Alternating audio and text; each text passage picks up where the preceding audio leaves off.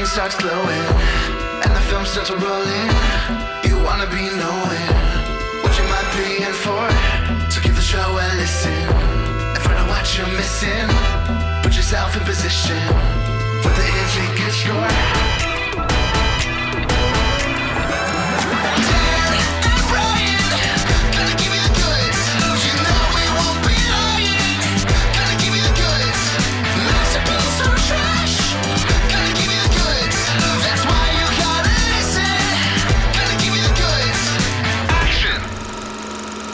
Hey listeners, welcome to the 130th episode of The Goods, a film podcast. Still getting used to that new theme song. I think it's a banger. Yeah, nice composition. Who'd you commission for that? Someone that I found online. I used the website Fiverr, which has kind of transformed from like a cheap job gig service website to like a kind of normal freelancing website. And I checked out a bunch of composers there, and this guy really impressed me. He's got top 40 hits that he's co-written, which is pretty awesome. There's not too many of them on there that have that, and yeah, I thought it turned out pretty well. So, but we are here to celebrate my birthday, Brian. We'd like birthdays here on The Goods. Getting some deja vu. Yeah, because this is the second time we've celebrated my birthday, and it's not going to be the last time. So 2 weeks ago, I had us watch Recess School's Out, and then we talked about the TV show Recess, and that was a lot of fun. And so this week I went for something, I think you could call it at least a little bit different, and that is the 1996 Danny Boyle film entitled Trainspotting. So, Brian, I kind of introduced this as one that was meaningful to me in a certain way last week when I was telling you what I'd picked. Right. I'm curious to hear about how that is. So I had never seen this one before. It has some extreme moments. It does, doesn't it? Yeah. I was wondering how many trains were going to be in this movie, Dan. The answer is not very many. Yeah, that's a good point. Yeah. I don't even know if there's any trains. And if they are, they're not plot central. When the title popped up on the screen, there was like a train whistle sound effect. It was like, wah! That's not a train sound. I don't know what sound that was. I want to talk about the title because I actually think the title is pretty clever. I'll talk about that in a minute. But let me kind of lead up to why I picked this movie. So back in 2006 and 2007, when I was a freshman and sophomore in college, is when I was really getting into movies, I would say for the first time. And I did what plenty of college freshmen have done, which is I printed out the IMDb top 250 list and just started going from one basically down to 250 and picking out any one that looked even a little bit interesting. Why'd you print it out? I guess this was still 2006. Yeah, I probably pulled it up online. I definitely had a printed out copy at one point, but it was actually good to check it online because I think it regularly updated. Yeah, I mean, this was the season when the era that, like, whenever a Christopher Nolan movie came out, everybody's got to upvote it to number one or whatever. It seems like it'd be constantly shifting. That's a good point. It was a year away from The Dark Knight screaming up into the top 4. It might have even like held number 1 briefly. But you're right. Yeah. But you know, the ones that were in the top 50 stayed on the list.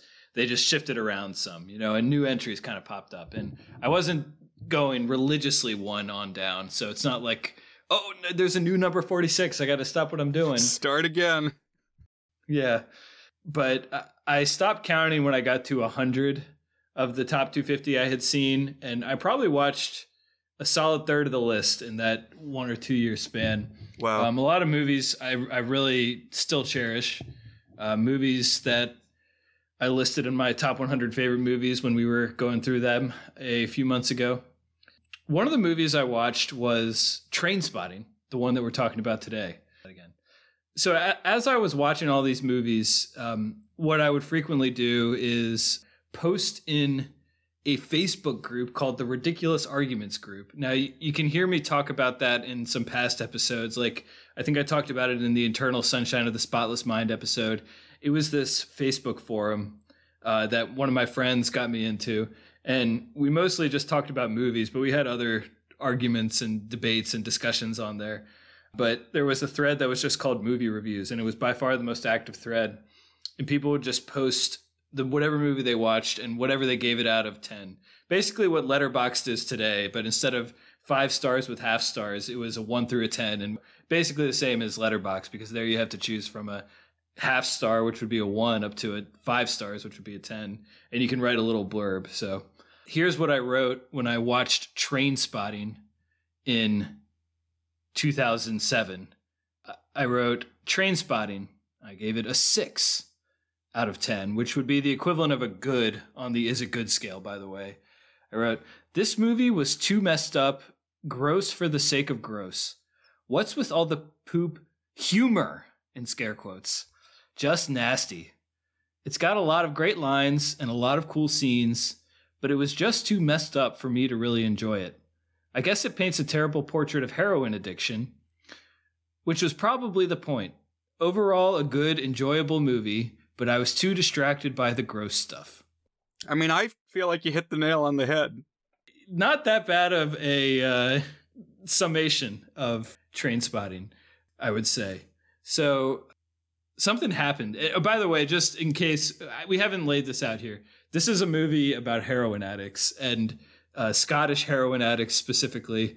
And it's structurally, I would call it a Dan movie in structure. It's very shaggy, hangout vibe.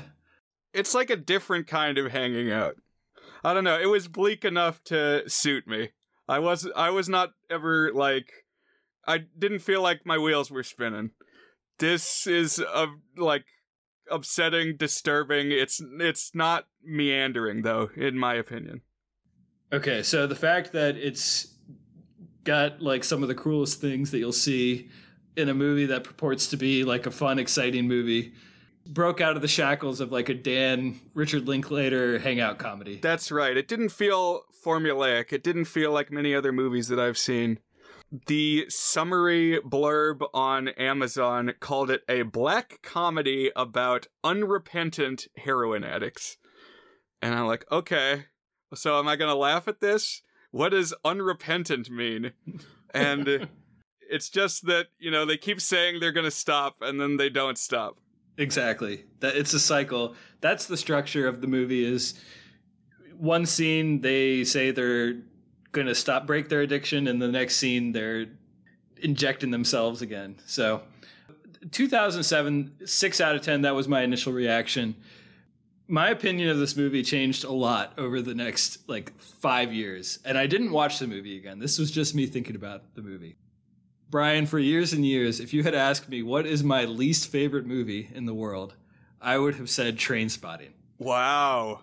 That's why I have picked this movie as a Dan birthday special to celebrate my honorary least favorite movie of all time. That's a place of honor, truly.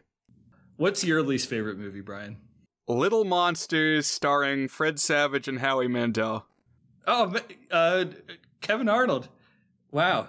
Yeah, that's my least favorite film. I find it very mean-spirited and surprisingly off-putting and offensive for a children's film. There's just like a lot of dark stuff. There's a lot of profanity. And I guess that was more common in like 80s movies aimed at young people. Like there's lots of swearing in The Goonies and even Back to the Future. But I don't know, it just feels mean-spirited. It's like a kid makes friends with the monster under his bed and then joins the monster going around terrifying people and like starts becoming a monster himself. And then I guess the moral in the end is don't act that way. But it's like, I don't know. It didn't float my boat. Wow. Well, that's maybe you'll have to choose that one for me to watch at some point. So why did I come to call this my least favorite movie ever? That's different from saying it's the worst movie ever.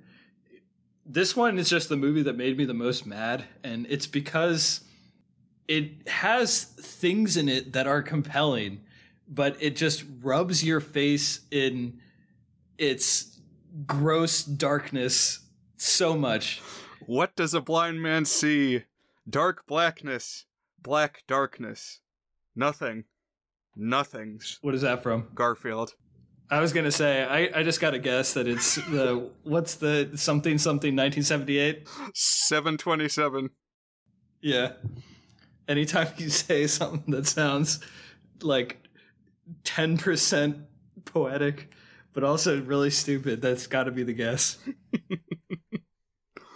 And so I came to this with the memory of me despising this film. And I was actually very surprised to find that I gave it a very slightly positive rating and review when I first watched it, because in my mind, I hated it from the start and never liked it at all, and was annoyed that it had some good things in it, but just terrible content.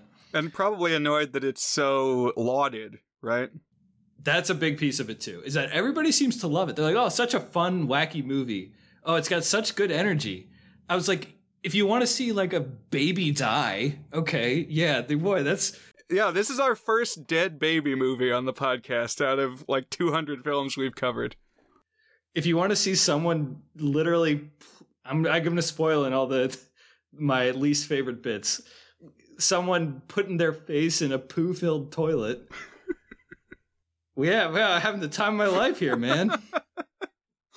I mean, we'll dive into it, Dan, but it does have an energy all throughout. The big thing for me is the editing is always like frenetic. It's always felt to me like it was moving, and it's like half gross out reality, but also half like kind of zany, surreal space. Like the barrier will break and suddenly real rules don't apply anymore. And I think the clearest example of that was the toilet scene. Yeah. Where like he's rooting around in the slime and then it turns into like a fish tank that he can crawl into. Right. Yeah. And he's like in a zen, quiet, clear water thing when he dives in. Yeah. We're going to talk through a lot of the high/low points. But I just want to give a little more context for this film. So, like I said, 1996. Pulp Fiction came out in 1994. And at least anecdotally, I've never done like a thorough review of indie movies from this time. But at least anecdotally, the second half of the 90s was like every single indie that came out was some sort of Tarantino knockoff. And this is a Tarantino knockoff with its own spin. I mean, it's got the same stupid characters shoot the shit by like talking about culture from 25 years ago that Tarantino has. Here they talk about Sean Connery and James Bond a lot, and some musicians from the 80s and stuff. And it's a Scottish film, so everybody's got a Scottish accent. Yeah. Shout out to Andrew, guy who's appeared on our podcast, not your brother, but Andrew Milne, who hosts the Two Friends Watch podcast. He's the only guy from Scotland I know. Really great dude, and I'm sorry that the film that I most closely associate with Scotland is one that I have such negative feelings for. I'd like to hear what Andrew thinks of it. Like, do Scottish people feel a particular affinity for Trainspotting? I didn't see if he'd logged it on Letterboxd. Any Scottish people out there, come find us on the Goods Film Podcast. Or even if you're not Scottish, come find us there. thegoodsfilmpodcast.com. That's where you can find a link to our Discord. I don't think you've said it yet, but this won some poll as the all-time greatest Scottish film, and I think top 10 British. Yeah. I hadn't seen the greatest Scottish film or anything like that. I did see that the BFI, which is like not just like some magazine, that's the British Film Institute. They're like the ones that hold the Sight and Sound poll and stuff. They declared it the 10th greatest British film of the 20th century. There is a lot of movies in the 20th century, Brian. It topped movies like Bridge on the River Kwai and stuff. I mean, at least Brief Encounter beat it out. Brief Encounter was number 2 on that list. The Third Man was number 1 on that list. Those are probably my 2 favorite British movies, and I was glad they were up there. But top 10, man. Yeah, wow. What other Danny Boyle movies have you seen? So I should point out here that this movie kicked off, maybe subliminally, maybe not, my grudge against Danny Boyle. I really don't like Danny Boyle as a director. I find he over stylizes stuff, and not in a fun way. It's just like kind of a try hard way. Like it's trying to be cool and artsy, and it always gets in the way of the story I want to see. Or maybe don't want to see in the case of Trainspotting. Interesting. This is an extremely stylized movie. Yeah. So I have seen Slumdog Millionaire. I watched it around the same time, like within a year or two of watching Trainspotting. I've seen Steve Jobs and I've seen Yesterday, and I think that might be it. What about you? The only two I've seen are Slumdog Millionaire and 28 Days Later, which I would recommend 28 Days Later if you haven't seen it. Yeah, I do want to see that one at some point. I just watched 28 Weeks Later because it was popped up on Amazon. I don't think it said that he directed that one. I didn't like it as much as 28 Days Later. Okay, gotcha, yeah. He also made a legacy sequel in 2017, 20 years later, which made me wonder, how the hell is anyone still alive from these junkies 20 years later? Have you seen the sequel? No, I haven't seen it. As you might guess from my prelude, I wasn't exactly barging down the doors of the cinema to get in line for this one. Well, I know your usual completionist instinct, especially before we record. I thought you might have watched it. I was strongly considering watching it, but I don't know if I quite had tough enough stomach to do it all in one go. I may have to put it off till next week. Yeah, I would consider watching it. Like you said, I do have the completionist streak, and if we had another day, I might have watched it before recording, but I really just did not want to, so I didn't. So this movie, it was actually Danny Boyle's second, but his breakout movie. One thing I do like about the movie is I think the title is good. So Trainspotting, it has like two layers to the meaning. So one is that it's slang for like injecting yourself with heroin, because what you're doing is you're getting marks on your arm that kind of resemble a track from the needle bruising your arm from the injection. But then also it's like apparently a British word for sort of lackadaisically sitting around and watching the trains pass. It's like, I don't know, the equivalent of bird watching, but it's train spotting. And I think this is a good metaphor for what's going on in the story, because these characters that we follow are just watching the world pass them by as they're kind of in this drug-addled stupor for most of the movie. And that's kind of part of this opening monologue where he talks about like all the things that a person could be doing if they were a productive member of society. He just like stream of conscious them blurts them out as almost if it's like an overwhelming checklist that he feels like he would have to do if he weren't on smack or something. Kind of an interesting way that this movie opens with that. Right. Yeah, the main dude is Ewan McGregor, and a lot of this movie he's monologuing. Like you said, stream of consciousness, narration, and it's like mile a minute, really fast talking, and the editing cuts usually match it. Like we'll get it like a rapid montage whenever he's doing this often. But one of the things he was saying during one of these blitzes is that basically being an addict is a full-time job, and it also, like, it fills your time and it fills your thoughts. And he's like, think about all the other things I would have to be concerned about if I wasn't completely fixated on getting the next hit. And just, I like to talk about the little minutiae of what I see on the Amazon presentation.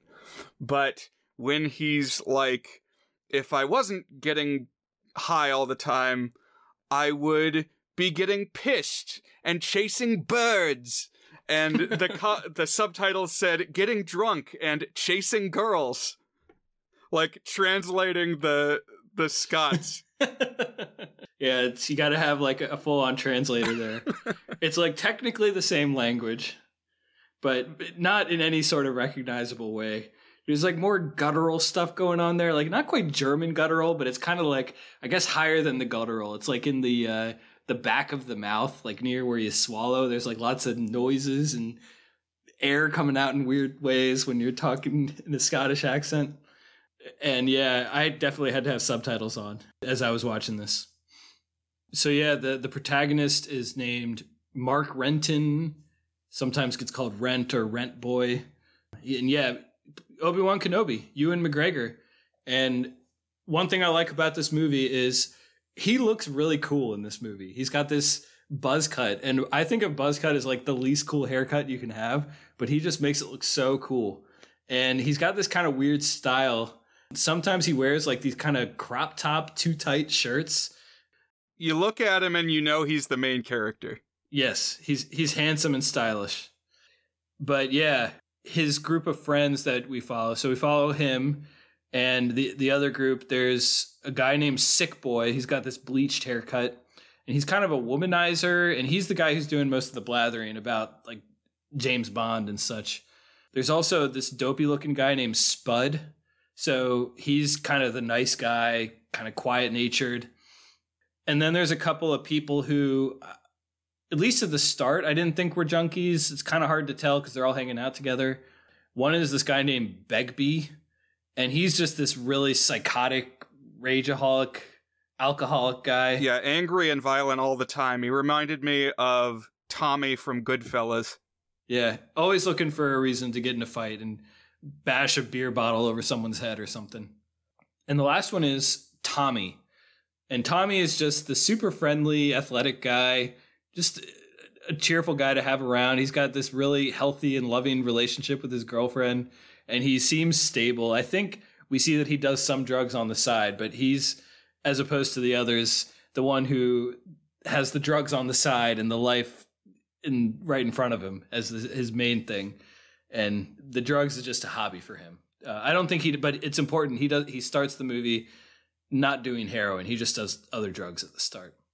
And yeah, so the movie just basically alternates between these debased, drug-fueled stupors with these monologues from Renton as the sort of narration, and then him struggling to basically stay sober when he's trying to break the habit.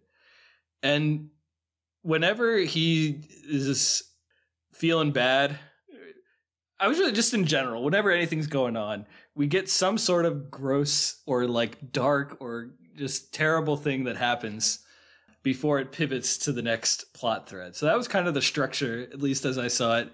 We'd have some period, something terrible would happen, and then we'd move to some new period in his life. Right. And I watched Les Miserables not too long ago, and honestly, it's kind of the same vibe. In that it's the squalor of like 1830s Paris, but it's the same deal. It's like lower class people, and just anytime it's like maybe something's gonna go right now. No, something terrible happens. People start selling their teeth and like developing sexually transmitted infections and oh god, just dying in the gutter. It's like, oh my gosh, this is a popular musical? That's kind of gross, yeah. But yeah, I mean, you gotta have some fondness for seeing characters humiliate and debase themselves over and over again for this movie to work for you. I guess like the quote unquote fun aspect of it is that Danny Boyle does have some energy here, and there's some like formal aspects of it that I do admire quite a bit. That you're right, the editing is quite good and keeping the movie flowing. The soundtrack is really good. There's a bunch of, it's obviously mostly British hits. There's a really great opening sort of montage with Iggy Pop's Lust for Life, which is just a perfect and brilliant rock song. Dun, dun, dun, da, dun, dun, dun, dun, going on in the background. I really liked when he moves to London towards the end of the movie. There's some instrumental that plays when it's just a montage of London. It's like, I gotta look this up because I'm digging this. Rolling Stone picked it as like one of the 10 greatest movie soundtracks ever. I don't know if I'd go that far, but I think it's an excellent movie soundtrack in terms of just having some great rock numbers on it. So one of the first episodes we get is the worst toilet in Scotland, which you may as well call this movie the worst toilet in Scotland as far as I'm concerned. But basically he's decided he's going to break his addiction.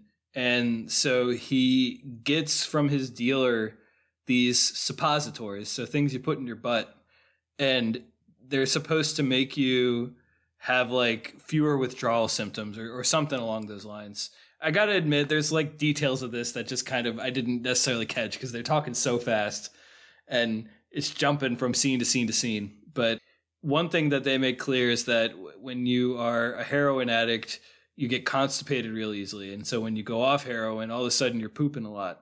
And so then we follow him when he goes to the bathroom and he's got to go. So he ends up going into the worst toilet in Scotland. And it really is just horribly disgusting. It's like clogged and overflowing with brown muck. And there's no seat. Yeah. Oh, yeah. And the walls are splattered, and it's it literally made me nauseous. And that is not something that often happens when I watch a movie. But then it gets worse because he poops, and he realized, oh no, my last hit, my suppository, went in the toilet when I pooped. And so he starts reaching in, and he's like gagging and retching as he's trying to find it. And then he has to lean his head in. And I was actually worried I was going to start gagging as I was watching this again. The pacing of it, I mean, it's almost like there's a couple moments where it's almost a comedy. It's like, okay, so he does the pooping, and it's like first you're grossed out because the toilet is so gross. But then he has such a relieved look on his face because he's pooped. And, he's gotten it out of his system. But then, the dawning that, oh, he's got to get the suppositories back. And, like, you're following his train of thought non-verbally. It's like, oh no. And then he turns around immediately and dunks his hand down in the mush. It's like, oh. And we're just along for the ride. Yeah. But you're right. It kind of morphs into this surreal, like, he gets sucked into the toilet and defies the laws of space and physics.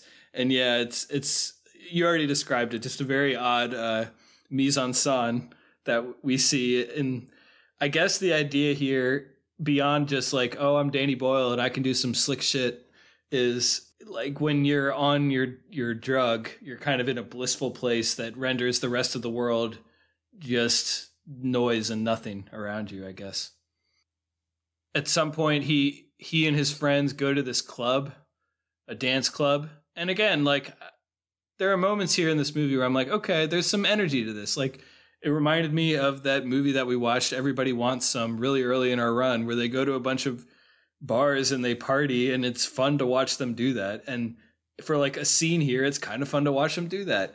But then again, something bad happens to him. So he hooks up with this woman, and she's very cagey when they hook up, and they do have sex that night. And then when he wakes up in the morning, he's kind of passed out outside her room and basically realizes that, hey, she wasn't just another person at club. She's a high school student. She's underage, and she was just happened to be at that bar. So now he's got an underage high school girlfriend. And yeah, it's like, I don't know. This is terrible. Why am I don't know. This movie just makes me want to find things to not like in it as part of it too. Around this time also, we have another poop joke. There's a lot of poop in the first half hour of this. I didn't need that much poop. There's like a dude who is in such a stupor that he poops his pants and ends up flinging it all over. Well, he poops the bed, and then, yeah, he's got a sheet full of shit, and it gets flung all over the kitchen because somebody grabs the sheet from him. Disgusting. One of the characters that we've mentioned, who's really ends up being, spoilers, just the heartbreaking, tragic figure of this film, Tommy. So he's the guy who's the nice guy, the athlete, the one with the steady girlfriend, and one who's not on heroin, notably. He makes a sex tape with his girlfriend, which Renton steals from his friend, and then like he and his other friends kind of watch it. It's a horrible thing to do to someone. So I want to talk a little bit about that because I didn't read it the first time. Like, so he takes the tape, and I didn't think of it as like surreptitious. I thought like Tommy knew that he was taking it, but very clearly, very soon, it becomes apparent that that's not the case. It's like, oh, well, how did he even know it was there then? Like, I mean, somehow Renton knew this tape existed. Maybe his friend was boasting about it. I don't know. I guess it wasn't exactly clear. And part of the thing is it's in a box that's about great goals. It's like a clip show of great soccer goals. So is it possible that Renton was trying to take it for the soccer goals? I don't think so. I think he knew that he was stealing his friend's sex tape. He must have known about it, but yeah. But then, like, with all that it leads to, it seems like at some point Renton would have cottoned on and been like, oh, shit, I'm sorry, dude. Here's your tape back. But that never came to light. Yeah, so what happens is the girlfriend gets really, really upset when they realize that the sex tape's been taken and gets mad at her boyfriend, and then they end up breaking up as a part of this fight. And this sends Tommy on a spiral. So he basically goes to where, after Renton is relapsed at some point, he says, I think I want to try some of that shit. You don't want no part of this. What does he say in that? Yeah. You don't want no part of this shit, do we? I think I kind of want it. And so Tommy decides to try heroin, and it's spoilers, it's not going to work out well for him. You know, what would really be trailblazing is a film about addiction that painted it as a positive thing. It's like there's so many gangster movies and drug movies, and it's like, you know, they starts out, it's like this cool, edgy life, and then it's like, actually, it's dark and dangerous and bad, like your after-school PSA told you in 4th grade. You know, it would mix things up if it just stayed that way.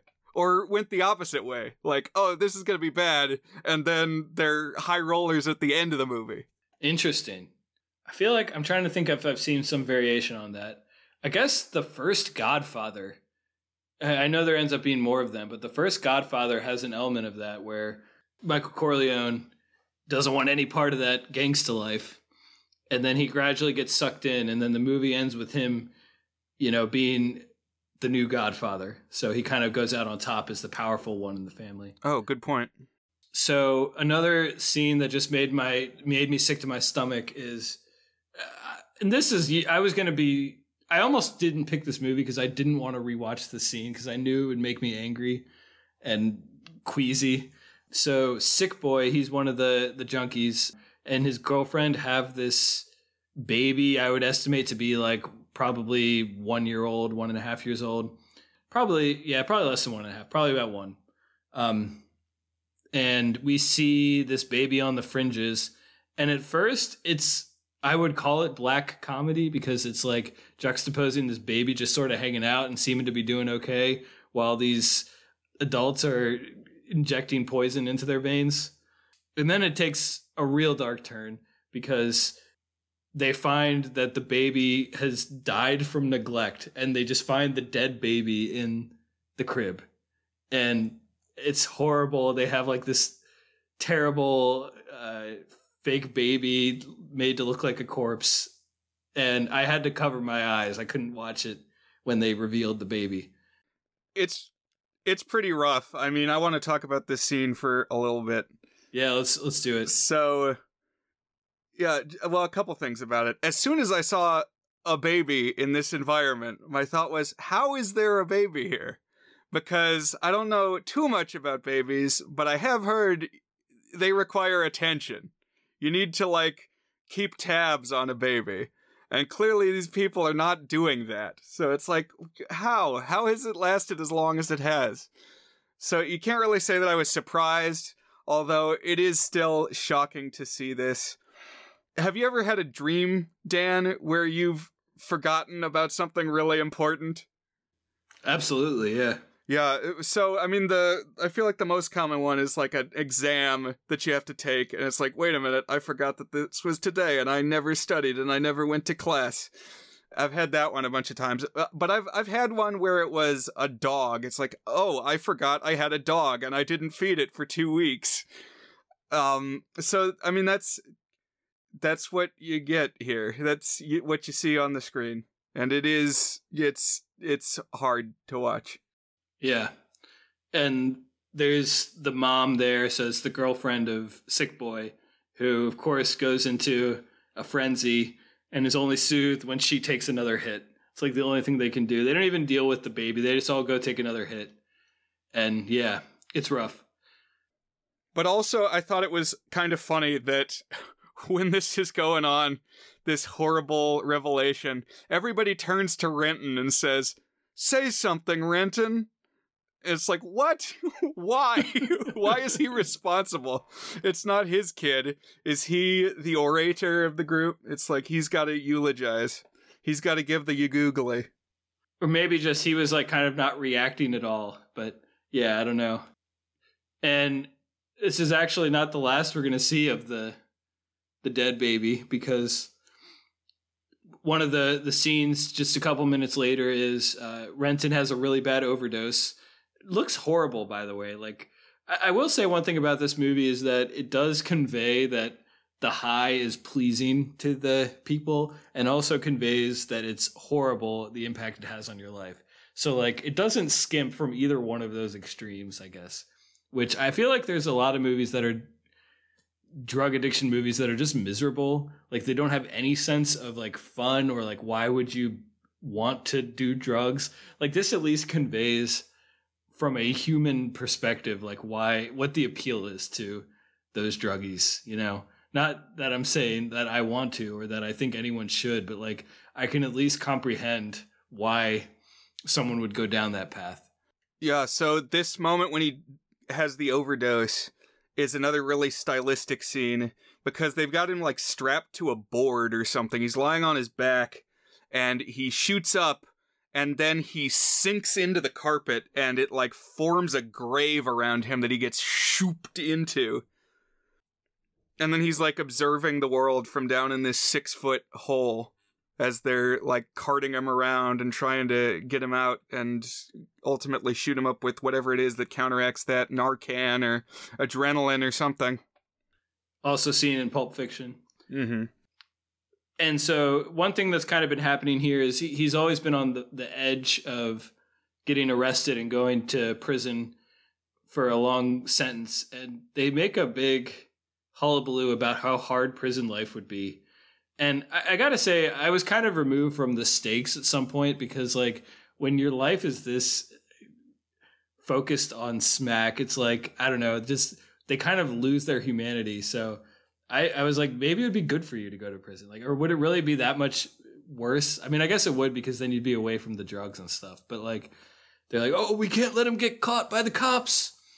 And so they have to hurry him out where the cops were going to find him. And instead, yeah, they have to bring him to a hospital where he's anonymous and he gets the, whatever you call it, the narco something, whatever it is that breaks your overdose. But his parents find him in the hospital and say, all right, you got to kick this habit. So now we're on another, he's going to try to break the habit. And this time he doesn't have the suppositories to have a slow come down. He just gets locked into a bedroom. He needs more blankets and less blankets. Exactly, yeah. I kind of feel like that was directly spoofing this scene, because it had very much the same energy. But he starts having these hallucinations and like these convulsions and stuff. And he starts seeing different characters, including Tommy, who's now in a horrible stupor from his new heroin addiction. And we see the baby crawling across the ceiling, and it turns its head Exorcist style, and its face is all squashed. And this is really freaky and made me mad too. I felt they could have, the way they set it up, where the baby is crawling towards him on the ceiling, and you see the back of the baby for a long time, and it like builds up to the reveal of the face. I actually thought the face was not gross enough when we finally see it. Okay. The one time they pulled their punch, I guess.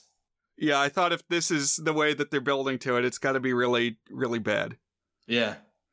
But, I mean, maybe they were going for comedy here. I don't know. Maybe. Who knows?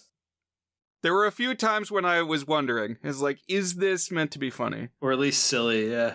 It's just so extreme, it's like hard to call it that.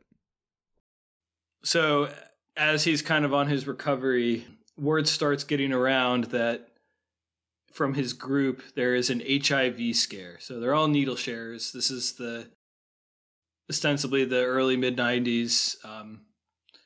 And yeah, everybody's got to go in and get tested for HIV. And so they keep saying, are you clean? That's what they're basically saying. Have you tested and gotten a negative test on HIV? So Renton goes in and he is lucky to test negative. Apparently still seeing his high school girlfriend every now and then because she comes in. She's like, well, are you negative?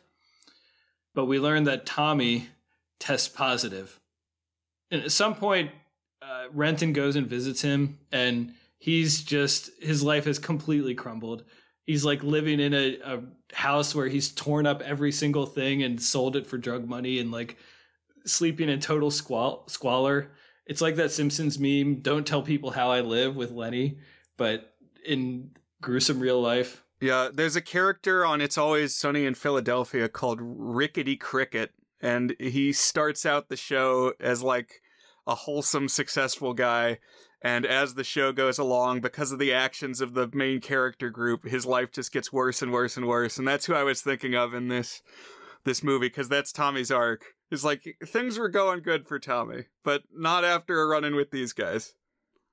So this is when Renton decides that he's going to leave Scotland, he's going to leave Edinburgh, and he's going to move to London and try to get a more legitimate career selling, I guess as a real estate agent or something. And he does that, and except at some point, one of his friends shows up at his doorstep, and eventually another one does. And so it's like his old habits die hard. Like his demons are literally following him around to some extent.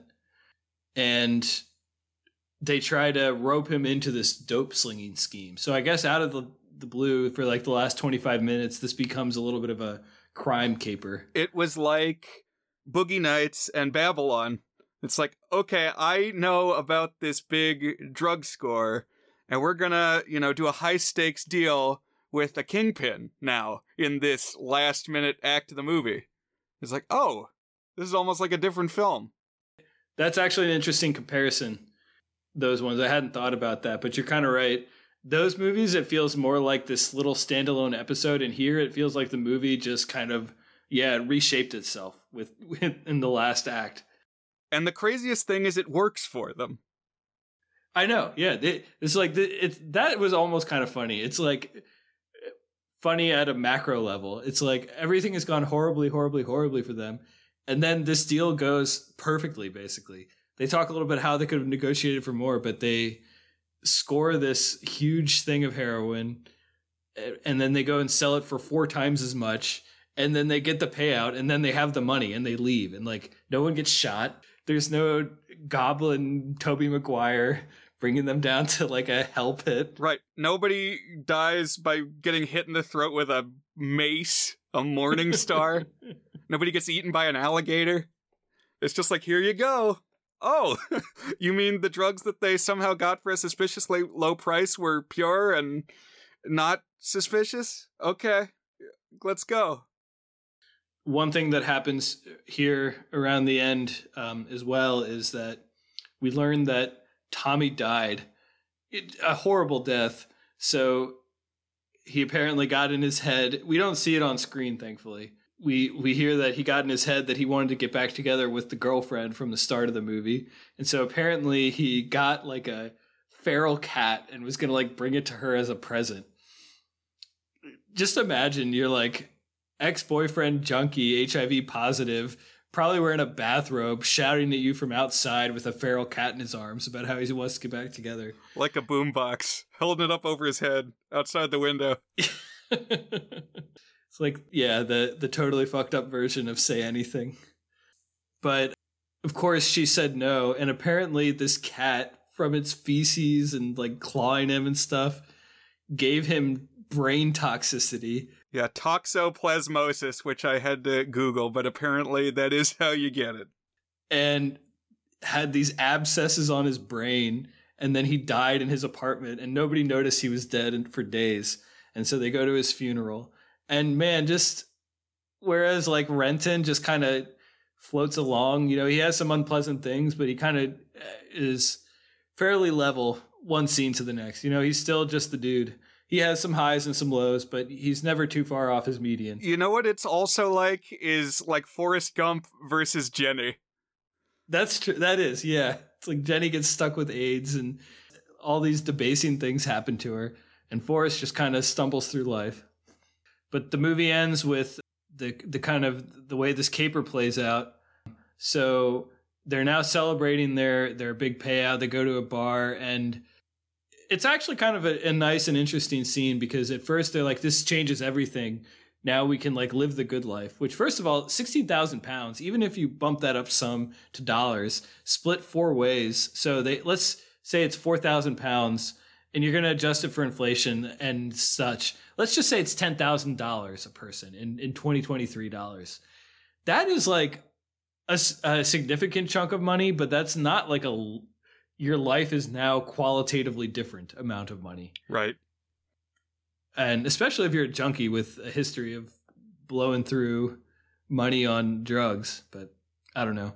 But so it does kind of thematically work though, because for a minute they're thinking about, oh, our lives are different. And then they go to a bar to celebrate, and then just everybody is their old selves again. It's like Spud is kind of dopey and aimless. Begbie gets in a fight where he smashes a glass over someone's head. Sick Boy is still kind of a D-bag. And I guess Renton gets in his head that I need to get out of this. I need to get away from this. I'm just like, the cycle is continuing here. And so the very end of the movie, he steals the sack of money, the briefcase or whatever it is of money. He leaves a little bit for Spud, who's the nice guy of the group, and he runs off with the rest. And one of the last things we see is Begbie going into this huge rage and tearing up a hotel room. But that's pretty much how Trainspotting ends, Brian. Right. That's the story of Trainspotting. One thing about Spud. So he's like the goofy, dopey, kind of the comic relief, I guess. And early on, there's a scene where he says he's got a job interview, but he's always too stressed to answer the questions. And so Ewan McGregor says, I know what you need. And he gives him meth.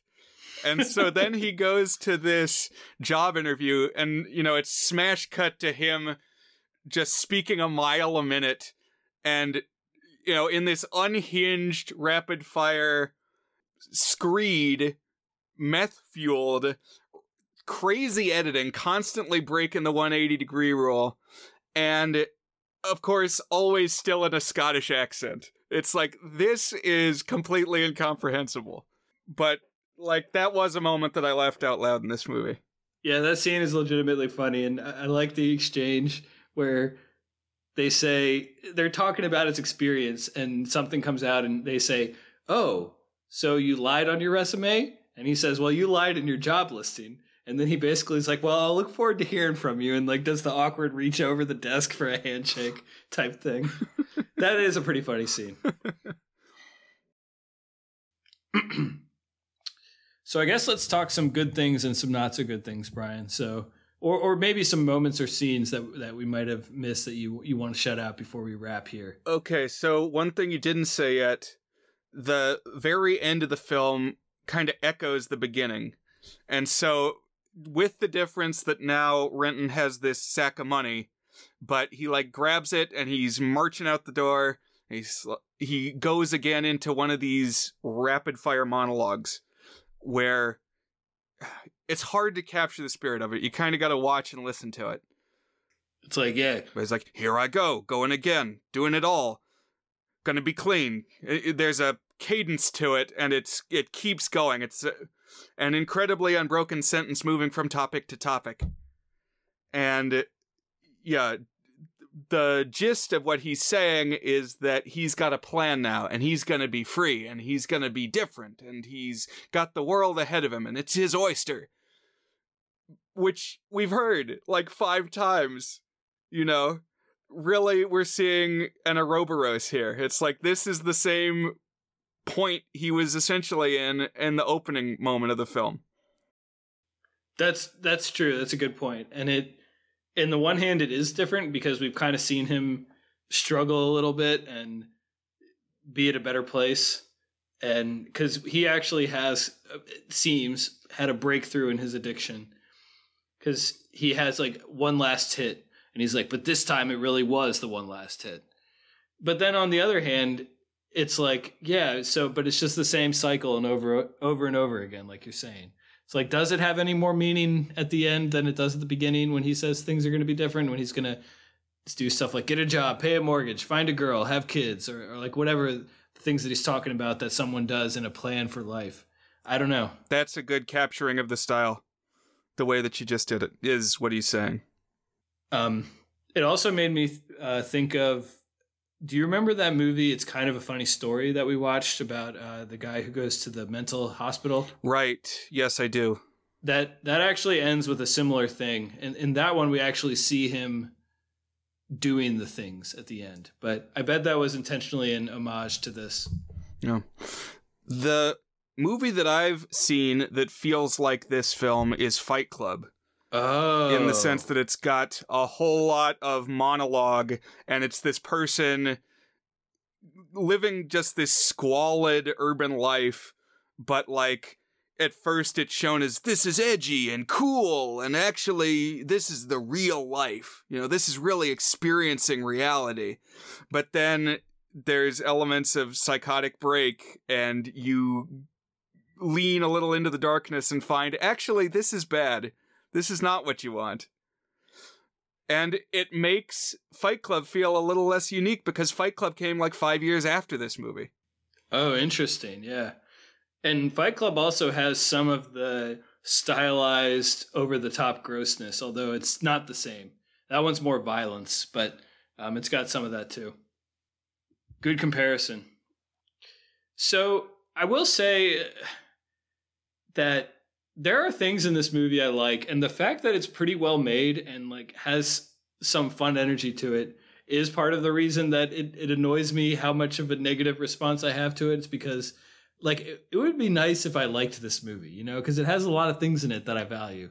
I think I already mentioned them all, but just like the soundtrack and the sort of like a moments of a fun hangout vibe, but only for moments at a time.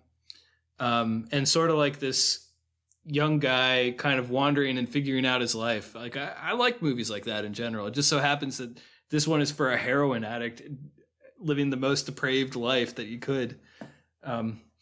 And just we see some of it in such grossness. And that's really what bugs me about it, is like I just get the sense that some of it has a purpose, and there's like, yeah, there's thematic purpose to pretty much everything that happens, but like it just still feels like it's Danny Boyle being like, oh, aren't I naughty? I'm going to show this really gross thing. Oh, wow. Look, you just watched that. So provocative. Wow. And it's like, I don't know. It's just so impish and stupid, and it just makes me mad. Tell us how you really feel. It's not too often I come out swinging negative on a movie in the goods. No, it's good. And actually, I'm glad that you assigned like a really upsetting film, because I've been wondering if that was something that was possible to do. At some point, I gotta like dredge up some ones that have really bothered me. Yeah, I kind of wonder, I don't know. Maybe I don't enjoy movies that are this bleak, and especially like showing the bleak. Like I know there is a whole, you know, universe of films out there that are just dark, edgy shit. Like, I don't know, even some great art films have a reputation for being, this is just a dark, edgy film. Like Salo, or however you say it, the Pasolini film. Right. Yeah, 120 Days of Sodom. Yeah. And I don't know, maybe I just don't like films that are all about bad things happening to people. Maybe it's just not my scene. Or maybe something about this one, like the kind of blend of playfulness and bleakness, really set me off. Who knows? I don't know. But what else, Brian? Anything else you wanted to bring up before we get to the rating? Well, I just want to drive home. I was looking for the specific quote, but I can't find it. I think it was a quote from Boyle saying that he wanted to make the most energetic film or something. And I think it delivers on that, kind of. I mean, definitely there are rivals to that title, but this just felt frantic to me a lot of the time, and I dug it. The way that it was cut, yeah, there's a drive to it, I felt. You know what just occurred to me? This is the same year that Baz Luhrmann did his Romeo and Juliet, which has a lot of the same just crazy over-the-top energy on the editing. I wonder if that was another thing that was kind of in trend in the mid to late 90s. I wonder if there are other movies with that energy. Yeah, I think it probably was. I guess that's a little bit of the Tarantino thing. The thing was, like, I guess some of the Tarantino movies, like even Pulp Fiction, it's got some a lot of dark stuff that happens in it. But I don't know, something about that one, it has an extra dimension to it that it goes beyond here's all the bad naughty stuff and has some like depth and sparkle to it that I find appealing. The character. Right. I would say Pulp Fiction is a lot funnier.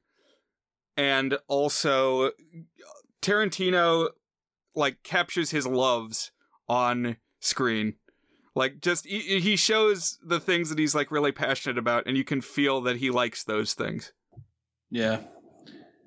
The anything where it's doing the pop culture stuff, I just thought was corny as hell here. I just didn't think it was very well written or very intriguing. They got a couple of theories about like, oh, every artist goes past their peak and people just convince themselves it's good, and they throw out some examples of that. And it just felt like they were doing the Like a Virgin rant, but their own version of it, you know, from Reservoir Dogs, the famous opening at the diner when they're talking about Like a Virgin. Mm.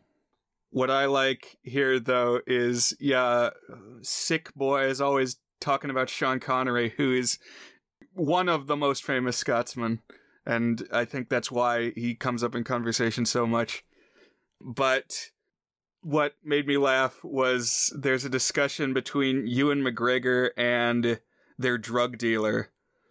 And he says, Ewan McGregor says, "Sick Boy, I'm worried about him. He has no moral fiber." And the drug dealer says, "Well, he knows a lot about Sean Connery." And Ewan McGregor says, "That's a poor substitute." That's pretty good, yeah. By the way, McGregor gives a good performance here. I really did think it was a good performance. He modulates the different tones pretty well, such that I always believed that this was a person going through this crazy stuff. Right. And he's just got a good screen presence. He feels like a star. Like, you can feel him breaking out. And I was wondering, what other lead performances from Ewan McGregor have you seen, Dan? Well, I mean, Obi-Wan Kenobi I already mentioned, and I would have to look at a list. It's got to be something else, because I feel like I know him from other stuff. Right, so, but is there any you have in mind? Yeah, so someday we might have to watch Big Fish by Tim Burton. He's the star of that one. And then also Robots 2005, which we're definitely going to watch at some point. That's the animated film. He plays Rodney Copperbottom, the protagonist robot. Gotcha. I feel like, isn't that a meme or something for you guys? It is a meme for us guys. Specifically my brother and his friend circle. For whatever reason, Robots 2005, it's like always a meme to have that suddenly enter the conversation. But I'm ready to rate, Brian. What about you? Anything else? Yep, I'm good to go. All right. So Is It Good is our signature section where we each give the movie a rating on our 8-point goodness scale, ranging from very not good, which is a 1 out of 8, to our masterpiece rating, toward a good, which is an 8 out of 8. So Brian, you go first. Follow your own heart, I say. Is Trainspotting from 1996 good? Yeah, it's honestly pretty rare that we get like a significant gulf between our ratings in this show, so I'm curious to see where this is going to end up. So for most of this movie, I was in 6 out of 8 territory. Very good.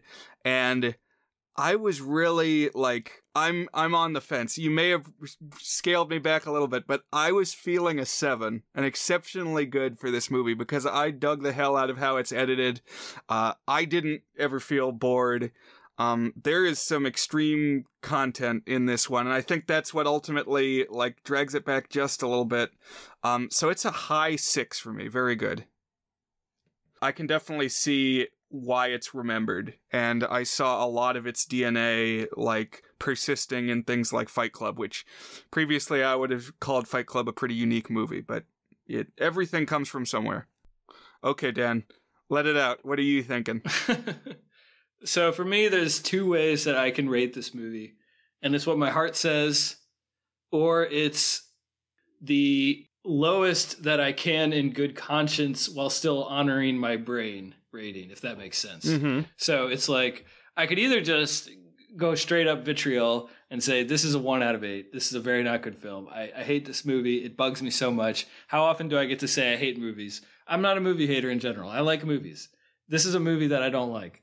But the question is really not, do you like it? And the question is it good?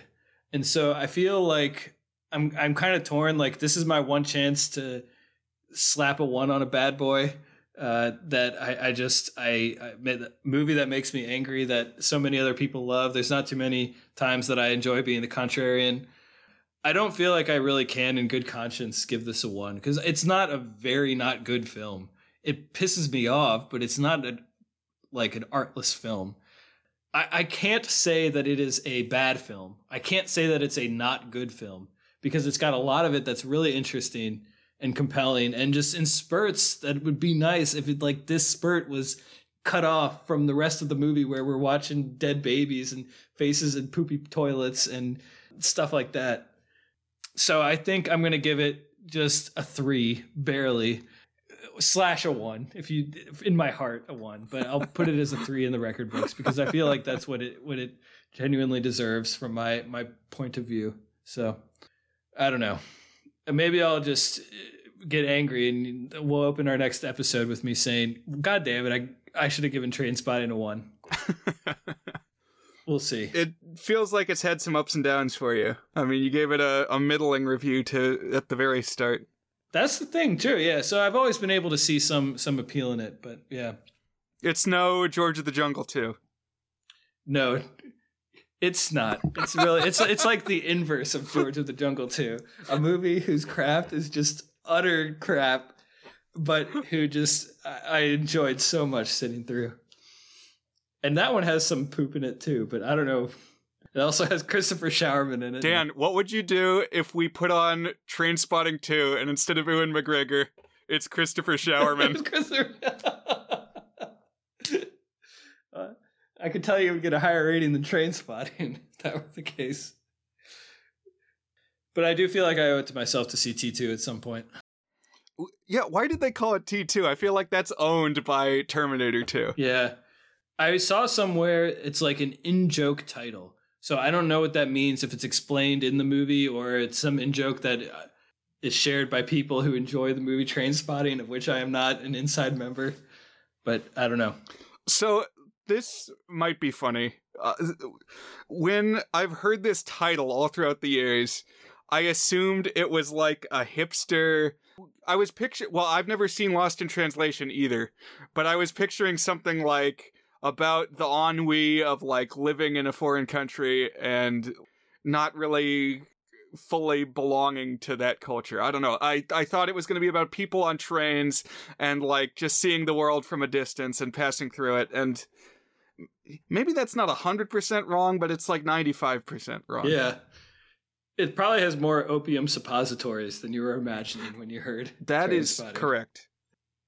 Oh, that reminds me of a great Office moment from maybe my favorite episode of The Office, where Jim and Pam go to Dwight's beet farm as a B&B, and Jim is recounting his romantic night away with Pam, and he says something like, I didn't think Dwight would be there at all, and I thought there would be less, I can't remember what it is, I think it's manure. I thought there would be less manure. Some, but less.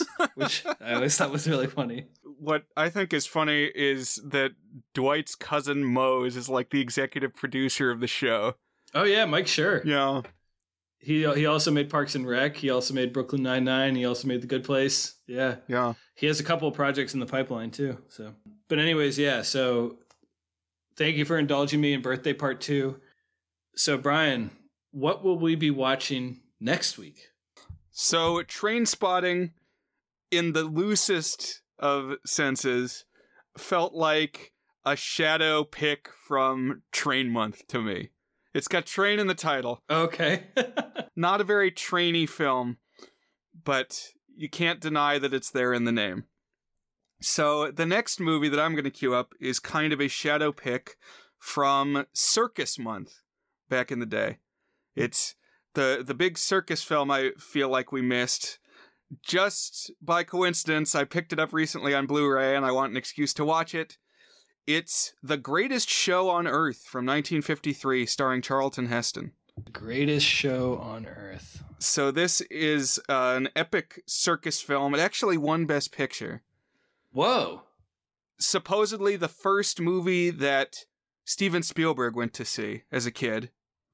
Oh, have you seen Fabelmans? Yes, I saw Fabelmans, and that's how I had heard of this movie before, but I didn't know about that.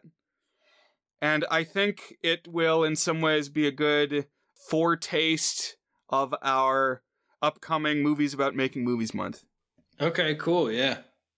Speaking of circus movies, Brian, are you familiar with the movie The One and Only Ivan? I have not seen it. The closest I've been to knowing about it is recently there was minor hubbub because it was one of the titles taken down from Disney+. They didn't want to pay royalties for it anymore or whatever is involved in that. So it got gutted. So it's an adaptation of a book that I read to my kids. It has Bryan Cranston.